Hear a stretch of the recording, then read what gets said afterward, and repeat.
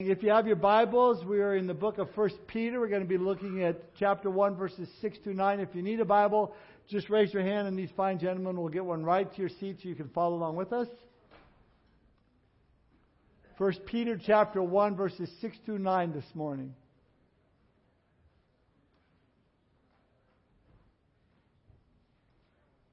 Kevin, right there.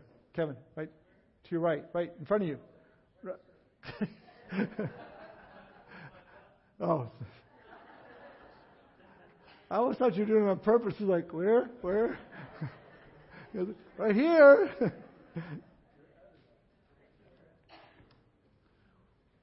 All right.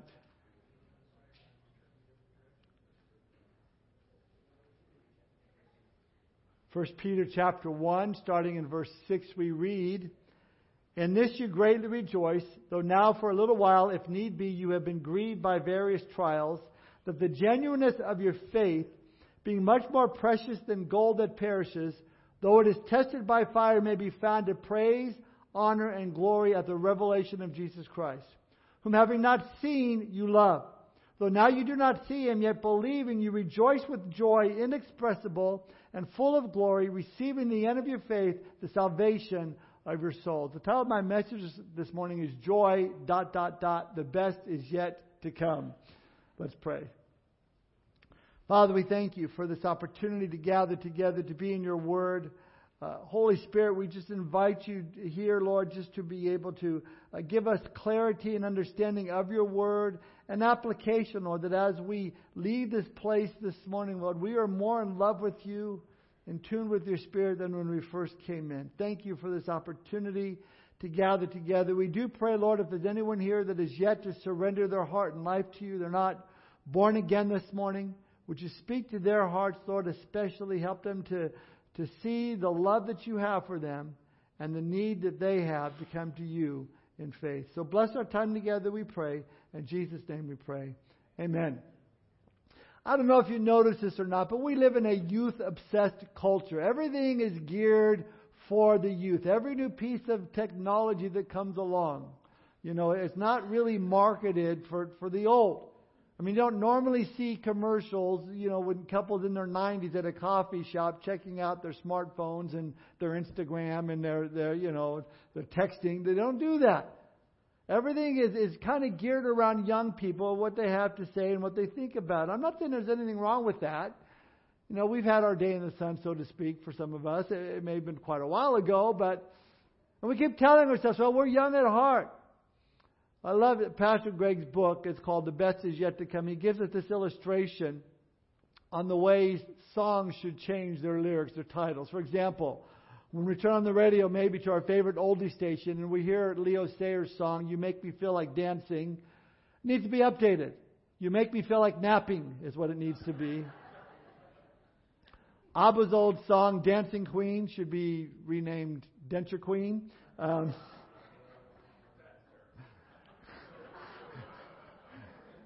Remember Herman's Hermits from the British invasion of the 60s? Their classic, "Mrs. Brown, you've got a lovely daughter." Should be "Mrs. Brown, you've got a lovely walker." The Bee Gees, "How Can You Mend a Broken Heart?" Should be, "How Can You Mend a Broken Hip?" I like this one. Remember Crystal Gayle's song, "Don't It Make My Brown Eyes Blue?" Maybe we could retitle it, "Don't It Make My Brown Hair Blue?" Can relate to that one. Can relate to a lot of these. Next one, really. The old Jerry Lee Lewis classic, "A Whole Lot of Shaking Going On." A whole lot of aching going on. That would be a good one. And we can't forget the Beatles. Their famous cut from the once counterculture Sgt. Pepper's album, "I Get By With a Little Help from My Friends." Could be, "I Get By With a Little Help from Depends."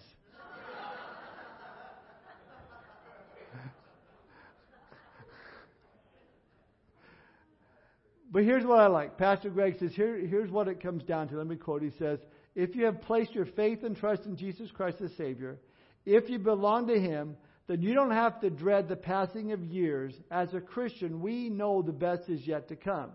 As you walk day by day with the Lord, living the way He wants you to live, you will acquire experiences and memories, distilled truth that will be a blessing to you and others later in life because you made the right choices and invested in the right things. If you have put your faith in Jesus Christ, you need to know that He is with you right now, bringing His limitless power to bear on the details of your everyday life. His touch changes everything, and down the road, while there's nothing to stress about in our future, neither old age nor death, nor the fresh new life that awaits just around the corner. We can live that way in a state of excited anticipation, knowing that when you're a believer, God saves the best for last. I like that. So let me ask you this morning, what brings you joy? Or as Pastor Greg calls it, excited anticipation. Well, Peter puts it this way. Look at verse 8. He says, though you do not see Him, yet believing you rejoice with joy, inexpressible and full of glory, receiving the end of your faith, the salvation of your souls. Peter says, knowing you are saved, knowing the best is yet to come, can bring us joy inexpressible right now as we wait in excited anticipation for the Lord's return.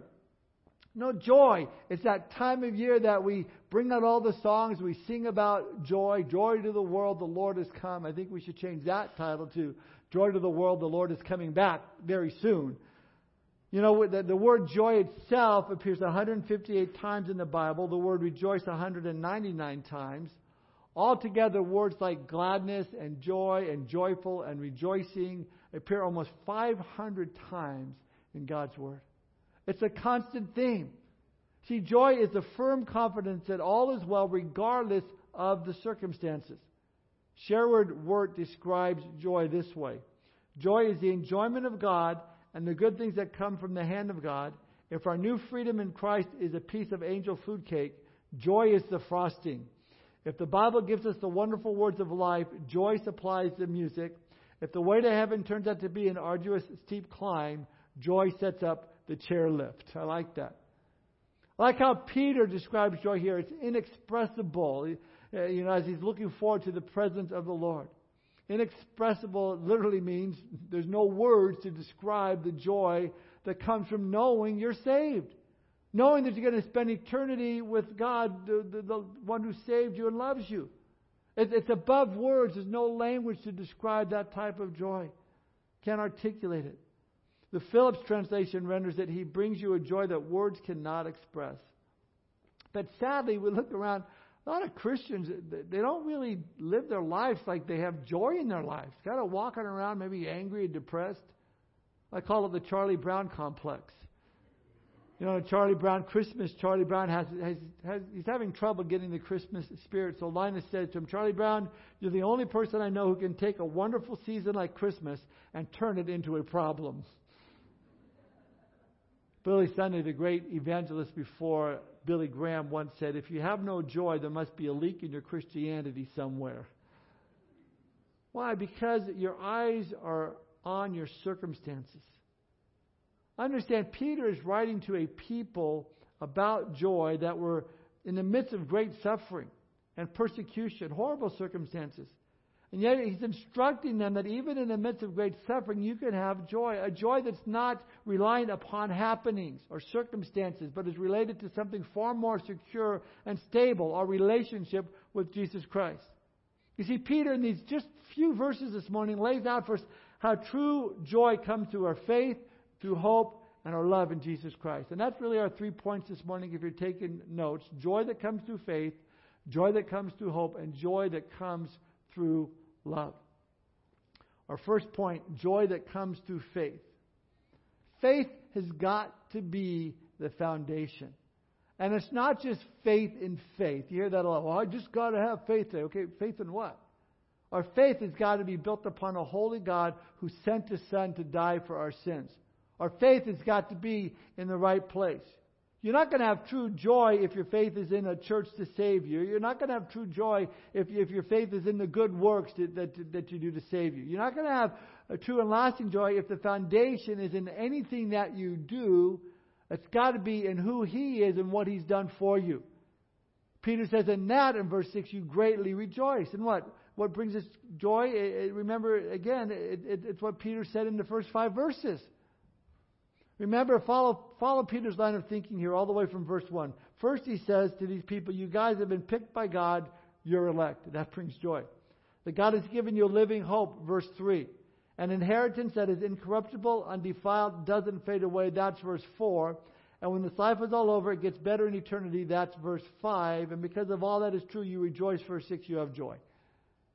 That's what he's all built this to. But the foundation of all of this has got to be built on our faith. Faith in our God, who is totally committed to our lives to do that work in us and to give us the power to do that which He's called each one of us to do. We don't deserve it. We can't earn it. It's just who God is. We must believe that He is for us. And if He is for us, then nothing can stand against us. Therefore, our faith is in God and what He's accomplishing in our lives. So this means that there's one constant factor in a world that is full of uncertainties and inconsistencies, and that is we serve a God who's totally committed to being our God, to being your God, and to those that know and love Jesus and have that joy that comes through faith. And yet Peter continues to talk about our faith growing through times of trouble. Look at verse 6. He says, "In this you greatly rejoice, though now for a little while, if need be, you have been grieved by various trials." Note that Peter uses the word trials and not tribulations or persecutions, because here he's dealing just with general problems that all Christians face on a daily basis. I suppose if we had to categorize our trials that we all face on a daily basis, I think we can break it down into three specific categories. Number one, there's the physical trials that we go through. Number two is the emotional trials we go through. And number three would be the spiritual trials we go through. So we have the physical trials. They're the ones where you have to battle the reality of cancer or strokes or heart attacks or birth defects or automobile accidents. These are ones that Paul talked about when he talked about his thorn in the flesh, which most scholars believe it was a lingering eye disease. Then there was a man named Simon who had leprosy. Job in the Old Testament, he basically boils all over his body, skin condition. There are chapters written about diseases and physical conditions that affect God's people. So we know there's physical trials that we all face. But there's also emotional trials. There's the trials like the heartache that comes from a divorce or the death of a loved one or maybe losing a good friend. I think that's one of the reasons we love the book of Psalms so much, is because we can relate to David as he went through various trials and was able to record his emotions there in the Psalms. I think of Psalm 6 verse 6 when David cries out, "I am weary with my groaning. All night I make my bed swim. I drench my couch with my tears." I think we've probably been there. We're going, "Oh, David, I've been there." So we can go through these emotional trials. And then thirdly, we can go through spiritual trials. I don't think we think about them very much, but they're trials just the same.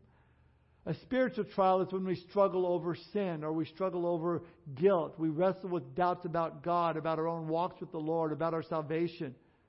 Spiritual trials come when we wrestle with expectations that we may have of God, unrealistic expectations, and yet we feel that we're let down because God didn't fulfill that expectation we had. Again, I think of Job. I'm sure he went through all three of these at once, and that happens. John the Baptist, he went through a spiritual trial. Remember, he was arrested, put in prison, and he believed in Jesus. And he thought that Jesus was the Messiah, but Jesus wasn't making that happen as quick as he thought he should or would. And so John began to have doubts. And so he sent messengers to Jesus to say, "Are you really the one, or should we look for somebody else?" So he's having a spiritual doubt, a spiritual trial, and those are spiritual expectations that weren't met. And so, by the way, Jesus does respond and says, "Go tell him, John, the things that you have seen and heard, that the blind see, the lame walk, the lepers are cleansed, the deaf hear, the dead are raised, the poor of the gospel preach to them, and blessed is he who is not offended because of me." We'll save that for another study. But the point is, trials are diverse. Various trials, we all go through them: physical, emotional, spiritual. Cell phones going off during service.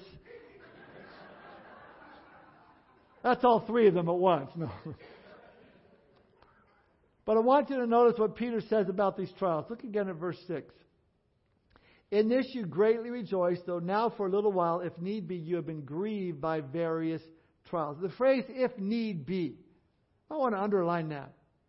In other words, there are special times when God knows that we need to go through a trial. Why? Because He wants us to grow in our faith, and He knows that faith will then produce the joy in our lives. Now, sometimes the Lord does use trials in our lives to discipline us. The psalmist writes in Psalm 119, verse 67, "Before I was afflicted, I went astray, but now I keep your word."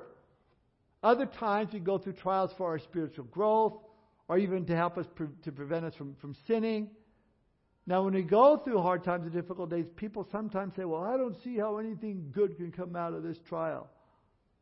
Well, does the Bible say we see all things work together for good to those who love God? No. It says we know that all things work together for good to those who love God, to those who are called according to His purpose. We may not see things working together for good this day or this month or this year or this lifetime. The Bible doesn't say we see it. The Bible says that we know it. That's what Peter is reminding the believers to whom he's writing. There is an end goal. Look at verse 7. He says, "The genuineness of your faith, being much more precious than gold that perishes, though it is tested by fire, may be found to praise, honor, and glory at the revelation of Jesus Christ." There's an end goal. I love here, big old burly fisherman Peter uses the word precious. I love it. But he says the road you take is going to be tested by fire because your faith is more precious than any earthly substance. Let me read this verse in the New Living Translation. "These trials will show that your faith is genuine. It is being tested as fire tests and purifies gold, though your faith is far more precious than mere gold. So when your faith remains strong through many trials, it will bring you much praise and glory and honor on the day when Jesus Christ is revealed to the whole world." So when our faith is firmly grounded and our joy is established, we realize that we have a merciful God who allows His children to go through tough times, physical, emotional, spiritual trials, to produce a foundation of faith. So that as our faith grows, so does our joy. That's why Peter says it's far more precious than gold that perishes. Now Peter's going all the way back to the book of Job, and Job 23:10, where Job says, "But He knows the way I take. When He has tested me, I shall come forth as gold." We've talked about this before. The ancient goldsmith, when they would go to refine the gold, they'd place it all in this pot, and they would intense the heat up to it so it would melt, and then all the impurities would rise to the top. They'd scrape off the impurities, cool it down, and then heat it up again. More impurities would rise to the top, and they'd do this until it was clear, until it was pure. Listen, trials do the same thing for us as believers. They have a way of causing those impurities to be revealed. And as we go through a trial or time of testing, often what surfaces is pretty ugly. It can be very ugly. Maybe what surfaces is anger that you've had in your life, and you realize that, or bitterness, or pride. Maybe it's harmful, hurtful words that come to the surface. And the Lord says, "Okay, this needs to be refined. This needs to be dealt with right now." And if we learn the lesson, great. If not, then it's back in the fire we go, back into another trial. My prayer is not that I don't go through trials and times of difficulties, because I know the Lord is strengthening my faith as I do. But my prayer is when I go through these trials and times of difficulties, that I would learn the lesson the first time so I don't have to go through it a second time. I don't like the school of hard knocks. I like the school of first-time learning. That's what I like. Again, when does the goldsmith know that the gold has been refined, that it's pure? When he can see his reflection in the gold. Same thing is true for us. The Lord knows when we are through, when He sees His reflection in us. So that when we go through times of testing, when the words that come out of our mouths are God's words, when the attitudes that come out of our hearts are God's heart, when there's compassion instead of bitterness, humbleness instead of pride, that's when God says, "Now I see my reflection. Come on out of the fire." But again, this is brought about in our lives through trials and difficulties we all face. It's a reason it's called the refiner's fire.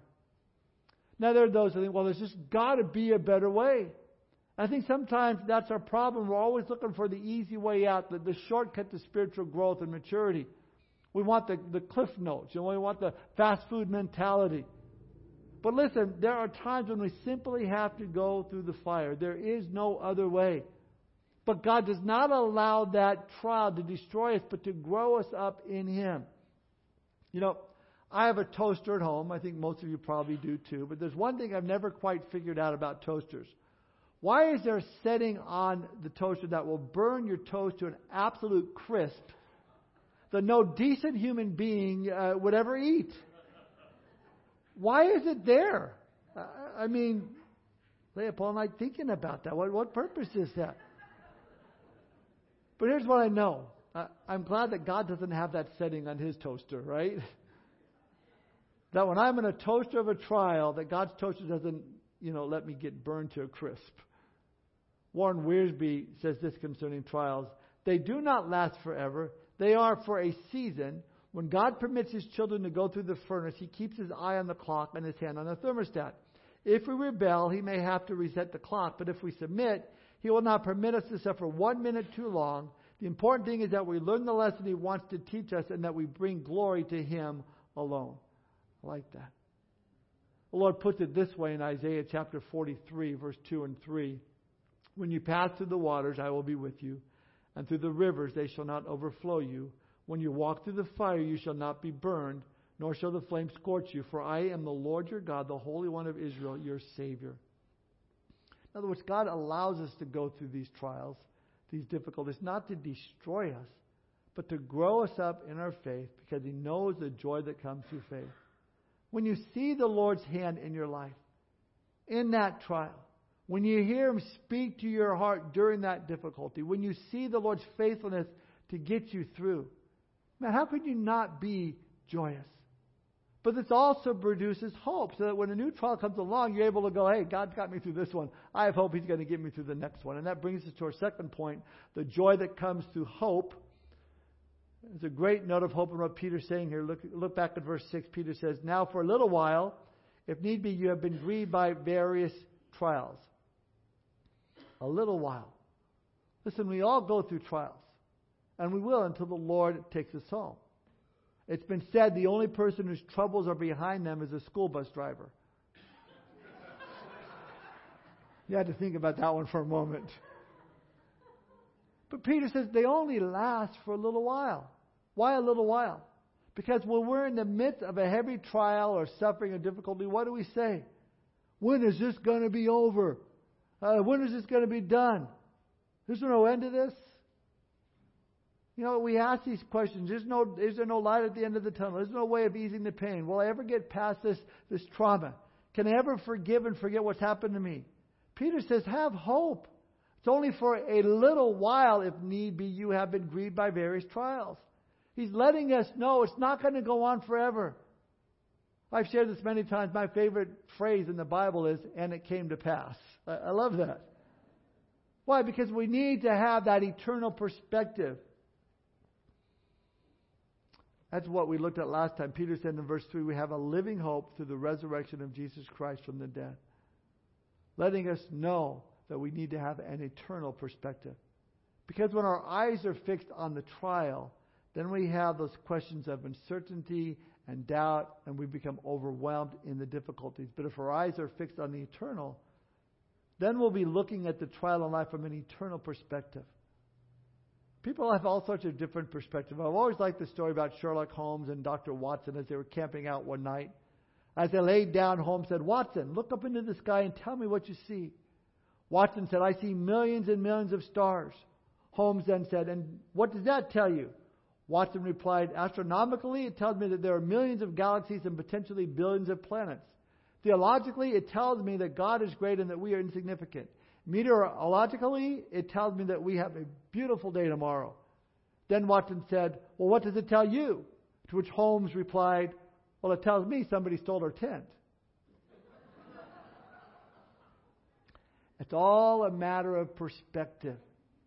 It's been said it's always darkest before the dawn. Or as Psalm 30 verse 5 tells us, weeping may endure for a night, but joy comes in the morning. I think we can look around our world today and we can sense, not that the best is yet to come, the worst is yet to come to the world. We're not going to suddenly have world peace. Iran is not going to give up their nuclear pursuits or their desire to destroy the U.S. and Israel. Russia isn't going to go, this whole fluxing of our muscle and power and land grabbing thing, we're really not into that anymore. China isn't going to say, hey, we're really sorry about the virus that we did. We really did create it in a lab, but we promise we won't do it again. They're not going to say that. North Korea isn't going to say, we really miss South Korea. Why can't we be friends? In fact, what we do know is that there's coming a time of great tribulation upon the earth that the world has never known or will ever know. Yes, the worst is yet to come, but then in the end, the best will come. Because the best is Jesus Christ. When He returns to this earth, He will set up His kingdom that will have no end. And if our eyes are fixed on the eternal, then our lives will be touched with rays of hope, and that puts joy in our hearts.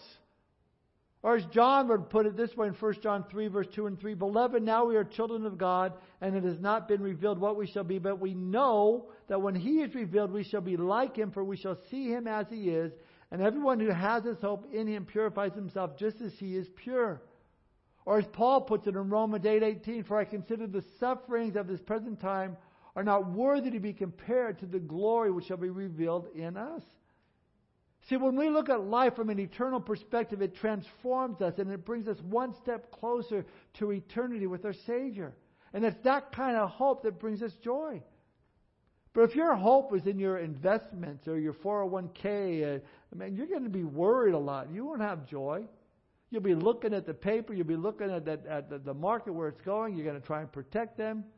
You're monitoring the news, what analysts are saying, what's going to happen.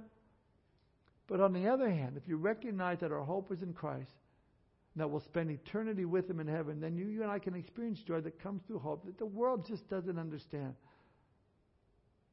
I read a story of how in England, after a person dies, they publish the contents in people's wills in the papers after the probate. Well, one day a couple was reading the newspaper. The husband came across a wealthy businessman that passed away. The man said to his wife, Did you see that so-and-so passed away? No, she said. How much did he leave? He answered her, everything. Why? Because one day we will leave everything. Doesn't matter who you are. Doesn't matter how famous you are, how unknown you are, how wealthy you are. We leave it all behind. I've said this many times. You've never seen a hearse pulling a U-Haul. You leave it all. But to the Christian, we have, according to verse 4 here, an inheritance incorruptible and undefiled, and that does not fade away, reserved in heaven for you. In other words, Peter says, I know what you're going through is rough, but it's only for a season, so rejoice greatly because you're going to go to heaven. The best is yet to come. That brings me hope. Listen, it's like this. Let's say you go to United Airlines, you're going to go on a trip, and you go to the counter there, and you say, okay, I want to take a flight from here to Chicago. Is it on time? Well, they say to you, well, there's been some turbulence, but we absolutely guarantee that you'll get there. Our plane is in great shape. Pilots are fully qualified. You might experience a bump or two, but you're going to get there just fine. You say, well, hang on to my ticket just for a minute. Just go over to American Airlines. Got any seats in the flight to Chicago? You bet, says the agent. And we guarantee you're going to have a smooth ride, no bumps, no jolts, no air sickness, guaranteed smooth sailing all the way. It's the landing we're not so sure about. See, our landing gear is out. It's not working quite right, and we seem to have a problem with occasionally landing nose first. And all the brakes, well, they haven't been serviced recently. But we guarantee the flight's going to be smooth, even if the landing's a little iffy. So now you have to choose between a smooth flight with a crash landing or a bumpy flight with a safe landing. No doubt you'll choose a bumpy flight. There are those who say, I don't want trials. I don't want to go against the world system. I don't want to deal with all of those church disciplines. I don't want to deal with problems. I don't want to deal with all those different types of trials. I just want smooth sailing. That's foolishness. Sure, you might escape a bump or two presently, but ultimately you're headed for disaster, fiery crash landing. On the other hand, those of us who presently deal with a bump or two along the way will make a safe landing in heaven. That's why Peter's emphasizing over and over and over again through his epistle that we need to set our sights on the big picture, on heaven. Look at these trials from an eternal perspective. If now for a little while you've been grieved by various trials, know that we're almost done. They're almost over. We're almost home. We have hope because hope comes from a sense of near completion. You know, if you're a contractor or you're a builder, man, you have hope it's almost done when you see it almost done. Or you're doing a puzzle this time of year. There are 4 or 5 pieces. Oh, it's almost done. Or maybe you've been on a long trip and you're driving and you pull into your neighborhood. You go, oh man, I'm almost home. And in the same way, we certainly can understand Peter talking a lot about this hope of eternal life. He knew his days were numbered. He knew he was almost home.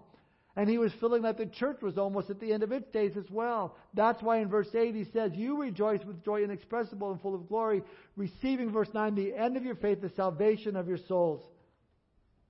No doubt Peter remembered the words of the angels there in Acts chapter 1, verse 11, when they said, men of Galilee, why do you stand gazing up into heaven? The same Jesus who was taken up from you into heaven will so come in like manner as you saw him go down into heaven.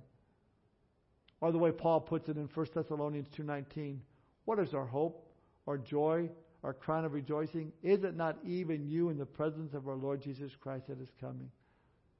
Our hope, our joy, our crown of rejoicing, to be in the presence of the Lord that is coming.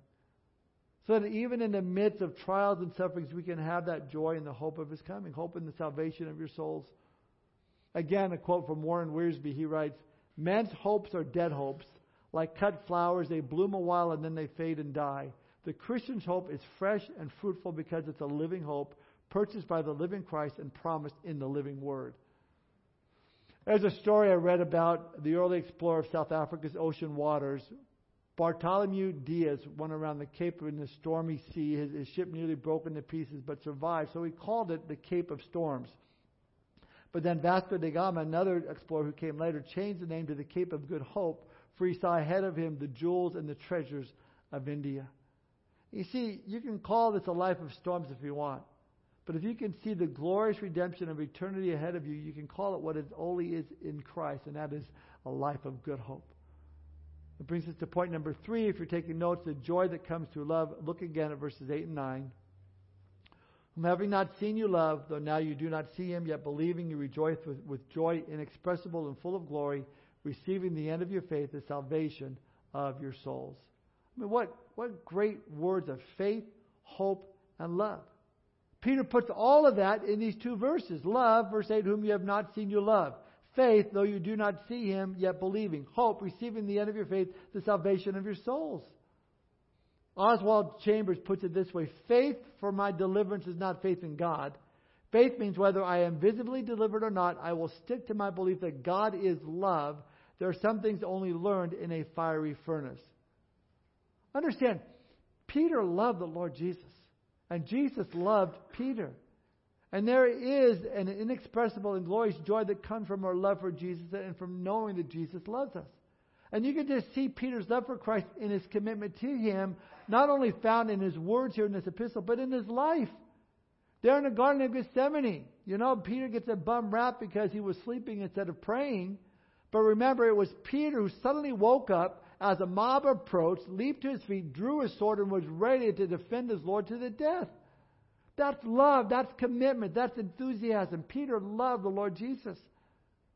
But then after he blows it, denies the Lord, and convinces himself that he's good for nothing, he goes back to his old life, back to fishing. Then the Lord suddenly comes, meets him where he's at, makes breakfast for him, and says, hey, Pete, do you love me?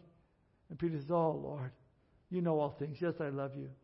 And as tradition tells us, we talked about last time, Peter was crucified upside down because he felt he was not worthy to be put to death the same way in which his Lord was.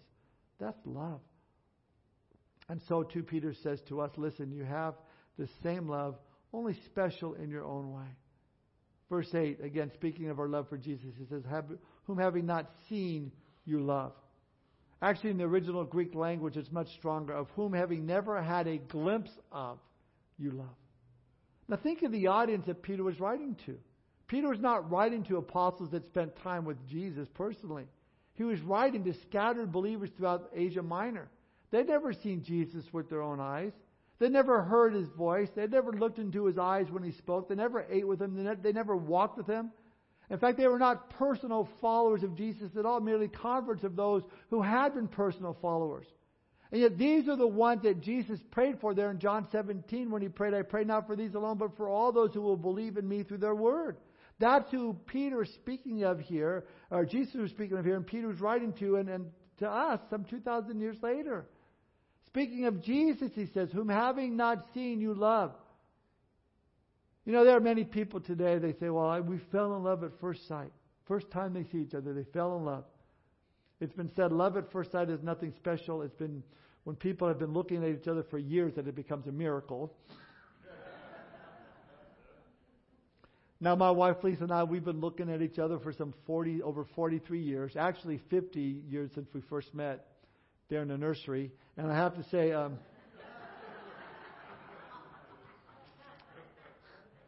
she looks more beautiful to me every single day as the years go by. But I remember like it was yesterday, her walking down that aisle on our wedding day. It was an old mission church. The back doors, the lights were illuminated from the back door. You just see her. There's just glow on her wedding gown. It's just beautiful. And she's walking up to come marry this guy that basically looked like one of the Bee Gees. All white disco tuxedo on. And here's what's amazing. But having seen me, she still loved me. In fact, she liked that look. But you see, our love for Christ is not based on physical sight, because we haven't seen Him. Our love is based on faith and our spiritual relationship with Him and what the Word has taught us about Him. That's why Paul said, for we walk by faith and not by sight. Now here's the thing. We have hope and the faith that we will one day see our Savior that we love and that loves us. You might be familiar with Horatio Spafford. He was a lawyer in Chicago in the 1800s, lost all of his investments in the Chicago fire. He was famous for a hymn that he wrote called "It Is Well With My Soul." He wrote the hymn after his 4 daughters were killed in the collision at sea on their way to Europe. It said that when his boat sailed out there to recover the damages is when he wrote the words for "It Is Well With My Soul." But here's the point. One of the best verses in this song reads as follows. Lord, haste the day when the faith shall be sight, the clouds be rolled back as a scroll, the trump shall resound and the Lord shall descend, even so it is well with my soul. He's saying, I long for the day when my faith will be fulfilled in what I see. That faith, hope, and love put in practice in the midst of a trial. Paul put it this way in Romans 5:5. Now hope does not disappoint because the love of God has been poured out in our hearts by the Holy Spirit who was given to us. In other words, when you find yourself in some trial and you're hurt, immediately lift your heart to Christ in true love and faith and worship Him. Sing praises to Him. Why? Because that's when you'll see Jesus. Not physically, but you'll see Jesus move and work in your life in powerful ways. And as a result, He takes the poison out of the trial and replaces it with joy. Satan wants to bring trials in our lives to destroy us, to bring out the worst in us, but God wants to bring out the very best in us. Now, if we love ourselves more than we love Christ, then we will not experience any joy. But on the other hand, if we love the Lord God with all our heart, soul, mind, and strength, then we're going to experience this joy inexpressible and full of glory regardless of our circumstances. And then we can say, as Paul said in 2 Corinthians 4:17, for our light affliction, which is but for a moment, is working for us a far more exceedingly and eternal weight of glory. And then we can experience joy that comes through faith, joy that comes through hope, joy that comes through love. Why joy? Because the best is yet to come. As we close, we get ready to enter time of communion. If you don't know Jesus, you cannot have this joy that we're talking about. You're still going to go through trials just the same. Rain falls on the just and the unjust, that the Bible says. You're going to go through difficulties, struggles. The difference is you don't have a Savior. You don't have a Lord to see you through, to give purpose behind those trials and those struggles that you're going through. But if you give your life to Jesus Christ, He will do so much for you. First and foremost, He'll take away all of your sin, all of your shame, all your guilt. Then He places His Holy Spirit inside you to give you the power to live for Him. None of these things we talked about we can do without the power of the Holy Spirit. You can't just say, I'm going to have joy and muster it up some way. I'm going to walk. No, we need the power of the Holy Spirit. And the fact of the matter is, a gift of the Holy Spirit is joy. But if you're not a believer, you don't have that. So my encouragement to you this morning is don't wait another moment. Give your life to Jesus. Surrender your heart to Him. Come to Him and say, Lord, I'm sorry for my sin. Turn from my sin today. Turn from it today. Ask Him to come fill your life. Be born again today. That's what He wants. He wants this relationship with Him. You to Him and Him to you, because He loves you so much. Don't leave here without making that commitment. For us, as believers, as we prepare our hearts for communion. There's so much going on in the world, especially this time of year. So much distractions and things that are happening. I know, say, when I leave church today, I'm going to run to the mall. I think it's open. I'm going to go over here. I got to do this. We're going to have lunch over here. How about just for a minute before we close, calm our hearts, calm our minds, and just focus on what Jesus did for us upon that cross. The love that He poured out upon us, dying for us, rising again from the dead. And that's why Jesus said, when you do this in remembrance of me. So that's what we're going to do this morning. Let's pray together. Father, thank you for this time. Thank you for your word. Lord, because your word brings hope to us, Lord, life to our bones, Lord. We were dead in our trespasses and sin, but we came to know you as our Lord and our Savior. You breathed life into us. You gave us your Spirit. Now we can walk with you with purpose and a goal and a direction. Lord, I do pray that there's anyone here that does not know you, Lord, that they would turn right now to you and give their life to you. While our heads are bowed and our eyes are closed before we enter into communion, is there anybody here you want to give your life to Jesus Christ this morning? You want to be born again? Or you want to recommit your life to Jesus this morning? Why don't you raise your hand so I can just pray for you this morning? God bless you. Anybody else? Give your life a recommit. Thank you, Lord, for this one that wants to recommit her life to you this morning. And Lord, in one sense, we all want to do that each and every day. Just commit our life to you afresh. Lord, bless this time of communion as we just look to you and remember what you did for us. In Jesus' name we pray. Amen.